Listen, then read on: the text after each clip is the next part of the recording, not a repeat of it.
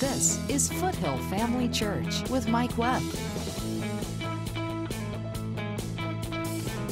Building strong, spirit-filled lives through God's Word. You may remember where we started in Acts chapter 10. One of the reasons that the supernatural events happened, the vision and Peter falling into a trance and all that stuff happened to get him to Cornelius' house, is because at that point, 10 years after the church had been born, Jesus had been raised from the dead. 10 years later, the gospel message still hadn't gone much to the Gentiles. So Peter takes Jews with him because he knows he's going to get called on the carpet. He's going to be rebuked. He's going to have to answer for why he went to a Gentile home and shared the message of Jesus. Well, the end result was everybody in that place got saved and got filled with the Holy Ghost. So we would certainly have to say that even after Jesus' death, the Gentiles were trusting in his name. So when it says that it might be fulfilled, it's talking about the beginning of the fulfillment that's culminated with Jesus' death, burial, and resurrection and the work that he did. With that in mind, let me go back to Matthew chapter 8 again. When the evening was come, they brought unto him many that were possessed with devils, and he cast out the spirits with his word and healed all that were sick, that it might be fulfilled. That it might be fulfilled. Now remember Jesus' description in Isaiah 53, the Messianic chapter. The description is what would be available to us after his death, not just what would be available to us while he was here on the earth.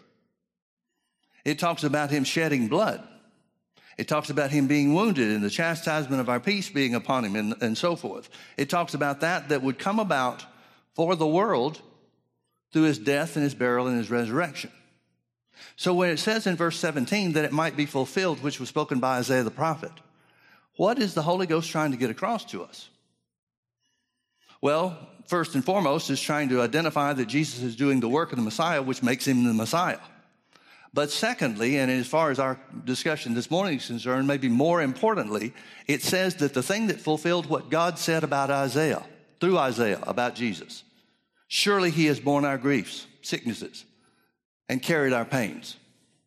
The thing that fulfills what God said the Messiah would do is the healing of all that were sick. That's the fulfillment part of the verse. Jesus healed all that were sick to fulfill what Isaiah said he would do. Jesus healed all that were sick. Now, if Jesus just healed all that were sick to show us that God's a good God, then there would be no need to attach it to Isaiah's prophecy in chapter 53. No need whatsoever to attach it to Isaiah's prophecy.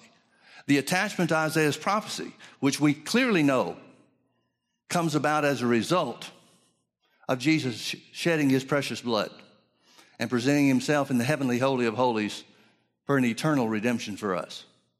The fulfillment connection is that healing is for all that are sick. That's the connection. Turn with me over to 1 Peter chapter 2.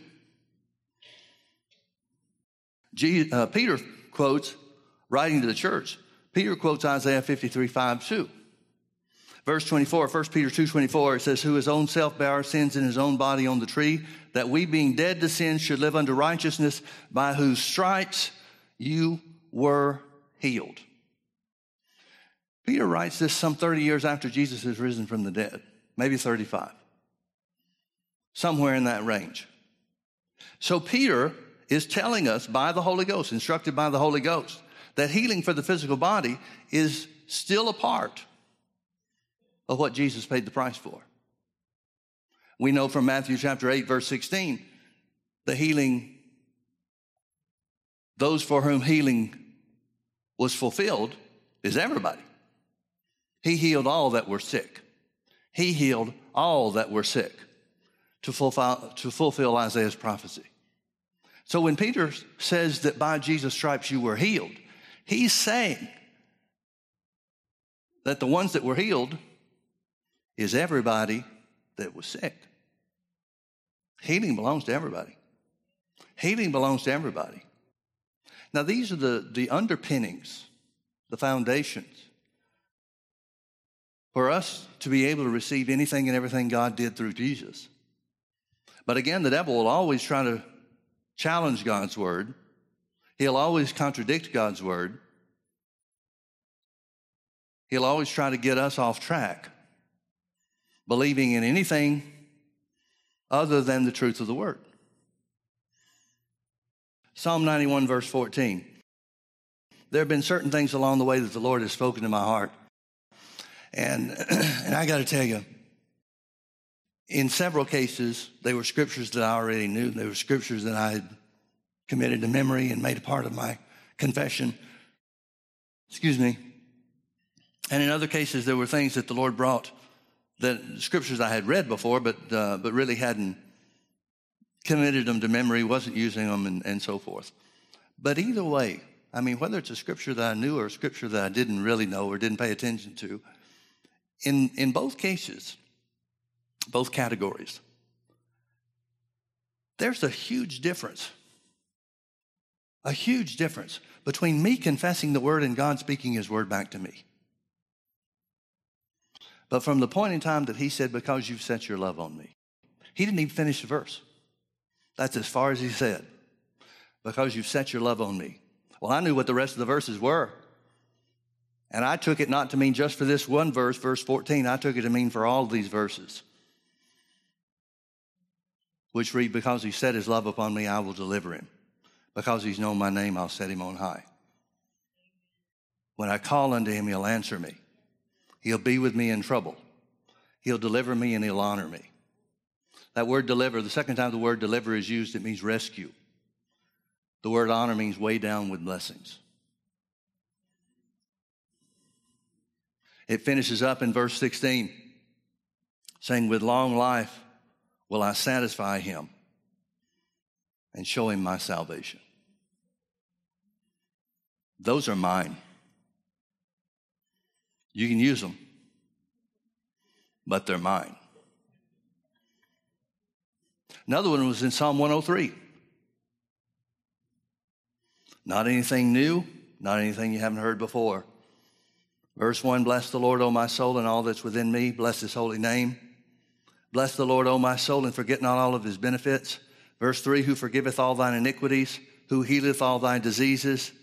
Over and over and over again, the Bible connects sin and sickness. Over and over and over again. I don't understand where people are coming from that believe that God won't heal. Or, well, I don't know anybody believes that. People believe he can heal. Anything's possible with him. But you never know if he will. I don't know how people come up with that.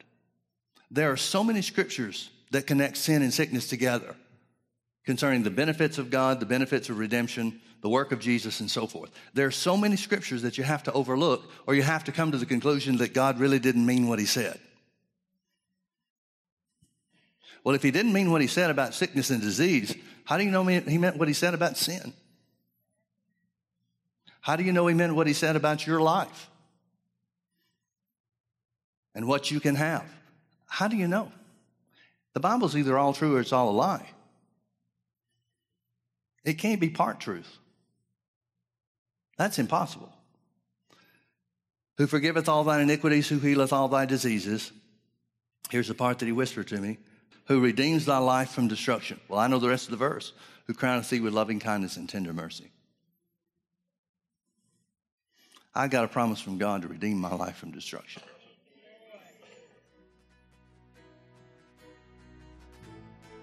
It goes on to say, who satisfies thy mouth with good things, so that thy youth is renewed like the eagles.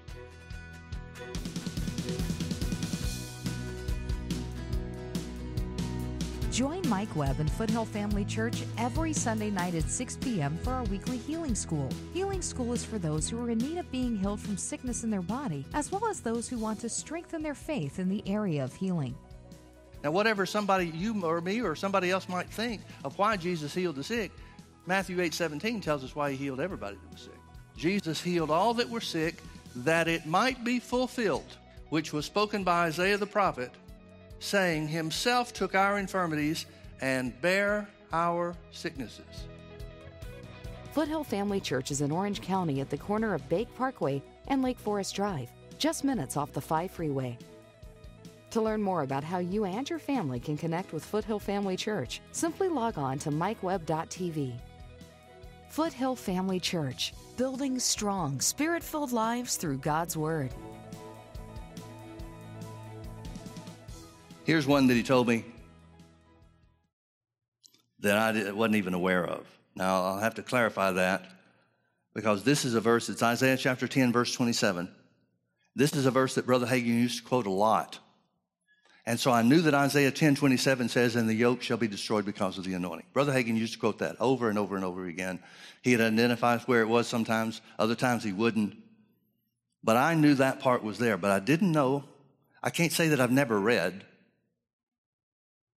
but I wasn't familiar with the first half of the verse. I just wasn't. I'd never really considered what it was talking about. It was never a part of what Brother Hagin was using the last half of the verse to teach on or whatever context that I heard it from him. But just as I was waking up, I had two dreams.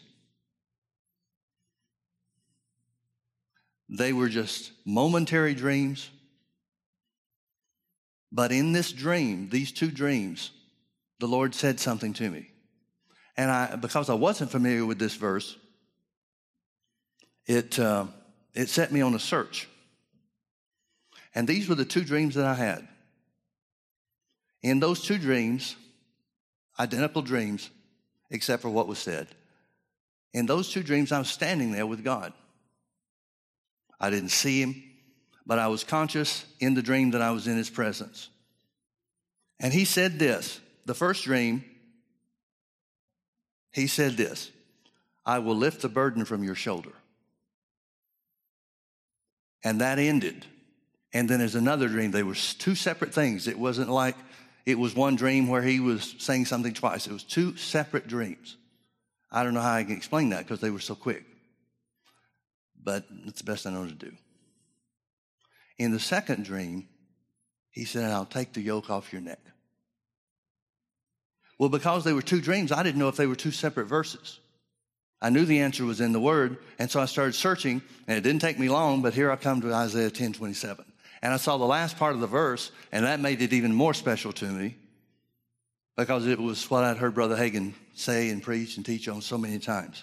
Isaiah 10:27, it says, and it shall come to pass in that day that his burden shall be taken away from off thy shoulder and his yoke from off thy neck, and the yoke shall be destroyed because of the anointing. Now, I'm not sure I know what all that means. The yoke shall be destroyed because of the anointing. Does that mean there's going to come a point in time where the power of God is going to come on me and the last trace, the final trace of the final symptom will disappear? I don't know. Does it mean the anointing that we have as believers or the anointing that comes that's resident upon the Word when we stand on it? I don't know. I'm good either way. End results is what matters to me. Isaiah 55, verse 8, it says, for my thoughts are not your thoughts, neither are your ways my ways, saith the Lord. For as the heavens are higher than the earth, so are my ways higher than your ways, and my thoughts than your thoughts. For as the rain cometh down and the snow from heaven and returns not thither, but waters the earth and makes it to bring forth and bud, that it may give seed to the sower and bread to the eater, so shall my word be that goeth forth out of my mouth. Now, he uses rain as an example. Rain comes from heaven, goes to the earth, accomplishes what it's supposed to do to the earth, and returns as it evaporates as water vapor to be used again, but it served its purpose. That's the point that he's trying to make here. So shall my word be that goeth forth out of my mouth. It shall not return unto me void. Void of what? Void of power or void of results. But it shall accomplish that which I please. Just like rain comes to the earth and accomplishes what rain is supposed to do in watering the ground and so forth. So the word worked the same way. It will accomplish that which I please, and it will prosper in the thing whereto I sent it. Here's God saying it's impossible for the word not to work for those who will accept it. It's impossible for healing scriptures not to bring healing. It's impossible for financial and material blessing scriptures not to produce material blessing. It's impossible. Now, certainly he's not talking about the actions or the faith or the unbelief of the individual. He's talking about the power in his word. The same potential is available for everybody, each one of us. And it will always work if you'll take it. That's what he's saying. It will always work. Another scripture he gave me is in Nahum chapter 1, verse 9. If you start in the first couple of verses of the chapter, you'll find out that the context is that God is saying that he will exact revenge upon his enemies. He will pour out his fury upon those who have attacked his people. That's what the whole chapter 1 of Nahum is about. It's about God saying, here's what I will do. Here's how I will deliver my people. Here's the power and the fury and the vengeance and whatever word you want to use. Many of those words are in these first 8 verses. Here's what God will do against his enemies. Verse 9, therefore, is it's a question from God to his people. He said, what do you imagine against the Lord? Now, if you look at other translations of this, they're all over the board. They're all over the place. They're talking about people plotting against God and stuff like that. But this word imagine just means fabricate a thought. Fabricate a thought. Now, the context of God pouring out his wrath upon his enemies and then saying, why are you fabricating thoughts against me? He's simply saying this: why do you question whether I'll do what I said I'd do or not? That's what imagining against the Lord means here in Nahum chapter 1, verse 9. Why are you questioning whether or not I will do what I said? Well, what did he say he'd do? He said he would destroy his enemies. He said he'd bring an utter end to them and so forth. And he's asking his people, why do you think I won't do that? Why do you fabricate thoughts against the Lord? Why do you think God won't do what he's saying he'll do? Here's what he's going to do. He will make an utter end. Verse 8 even said that. He says it again. He will make an utter end. Affliction shall not rise up the second time. Affliction shall not rise up again the second time. I began confessing early on, not just for healing from this thing, even before it was diagnosed, even before the doctors put a name on it. So I began confessing early on that this thing will go and not depart. I didn't know about this scripture. I found out about this scripture through Dodie Osteen's book, Healed of Cancer.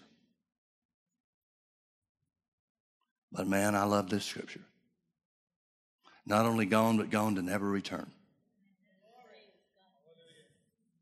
I know a lot of times when people get healed of something that's very serious, I know that in many cases they're afraid that it's going to come back. And the devil uses fear against them to try to tell them that it's going to come back. I'll put this back on you. You may have gotten healed for a bit. Enjoy your testimony, but here it comes. Well, not according to that. Not according to the Word of God. This week, thing that got me over here, I guess, is that I was talking to the Lord. Well, I guess I'm going to have to back up and set the thing up. I see what time it is. I'll be quick. I had said earlier in last year, maybe about this time last year, I'm not sure, I don't remember exactly, but I said that 2017 would be the year that I had my healing. I made a point of saying, notice how I said that. I didn't say receive my healing.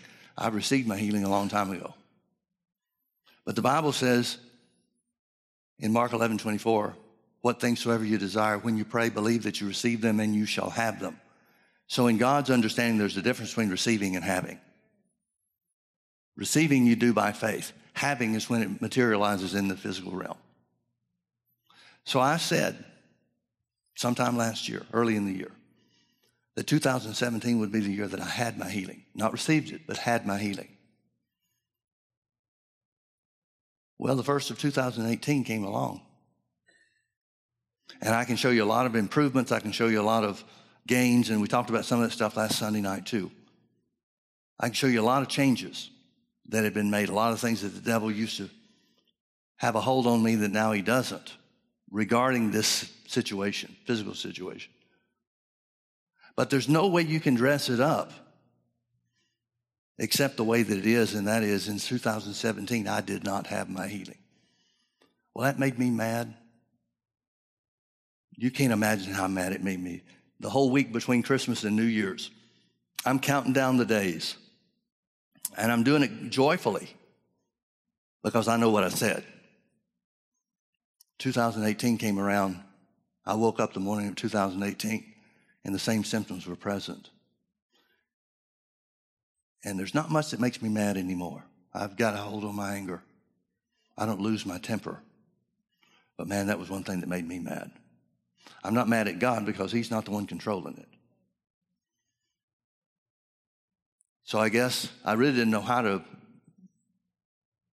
focus my anger, where to direct my anger. I was certainly mad at the devil because I know what his part in this is. But I was pretty upset with myself too, thinking that there was something that I'd missed, something that I wasn't doing or whatever. I just didn't have an answer. Well, the Lord gave me something to help me through that. When I finally calmed down and got to a place where I could hear, he reminded me of a couple of situations where I was believing for finances by a certain time, and that time came and went. But then the finances came in a short time after that.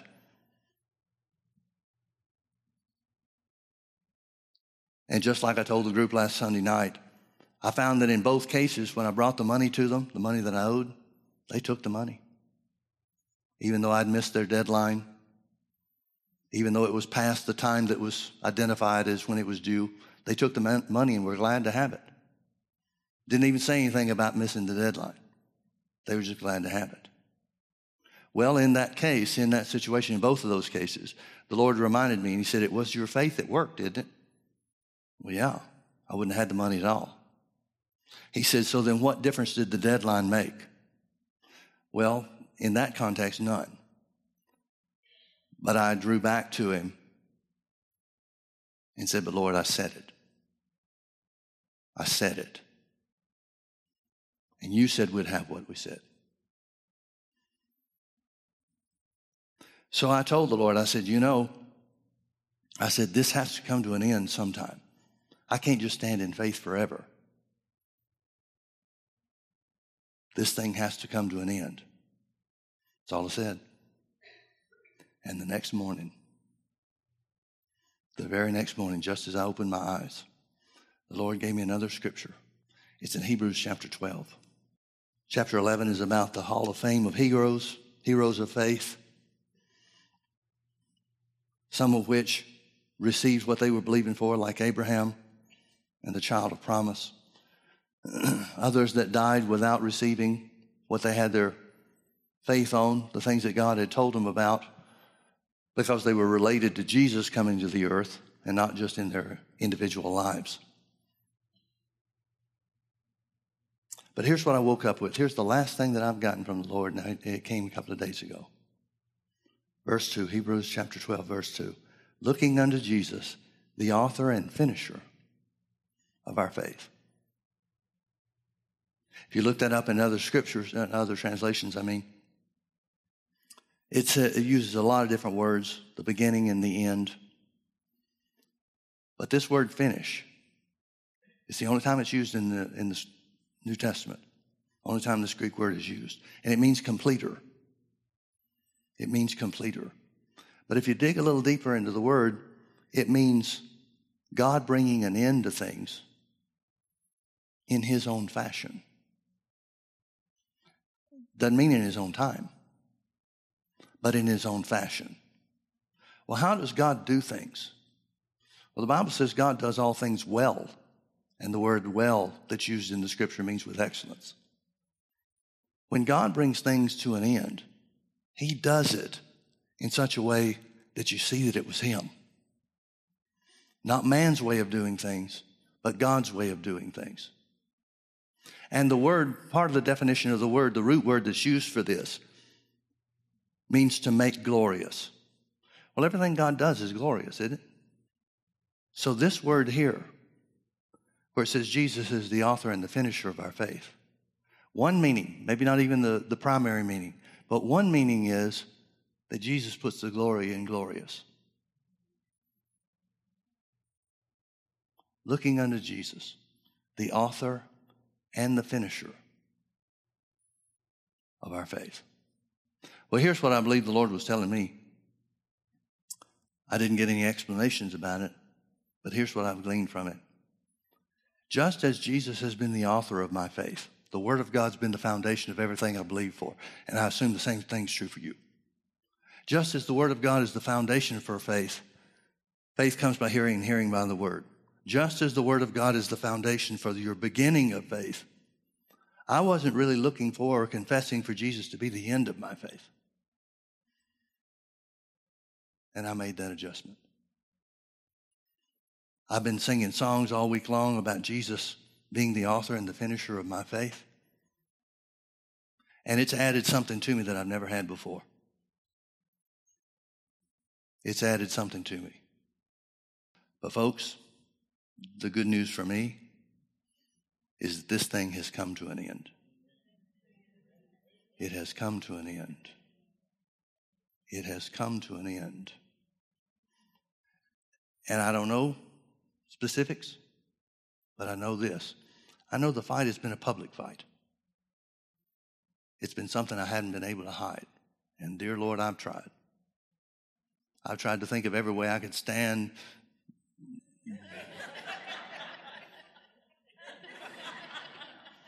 Put my hand in my pocket, whatever. And I can't hide it. But in the end of it, it's going to need to be public too, shouldn't it? I'm not trying to dictate to God how it's going to work. But I know like I've never known before, because of what the Lord whispered to my heart, that Jesus is not just the author of my faith. He's not just the one I'm believing in. He's the end of my faith. He's the finisher of my faith. He's the one that will see it come to pass. Because healing belongs to us. It belongs to you just as much as it belongs to me, and it belongs to every person on the earth. And there's nothing that's too hard for God. There is nothing that's too hard for God.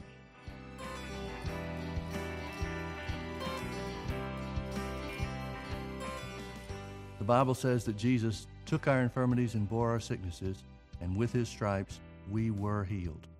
Healing is already yours. Take hold of it by faith in the name of Jesus today. Thanks for watching. Come visit us at Foothill Family Church. This is Foothill Family Church with Mike Webb.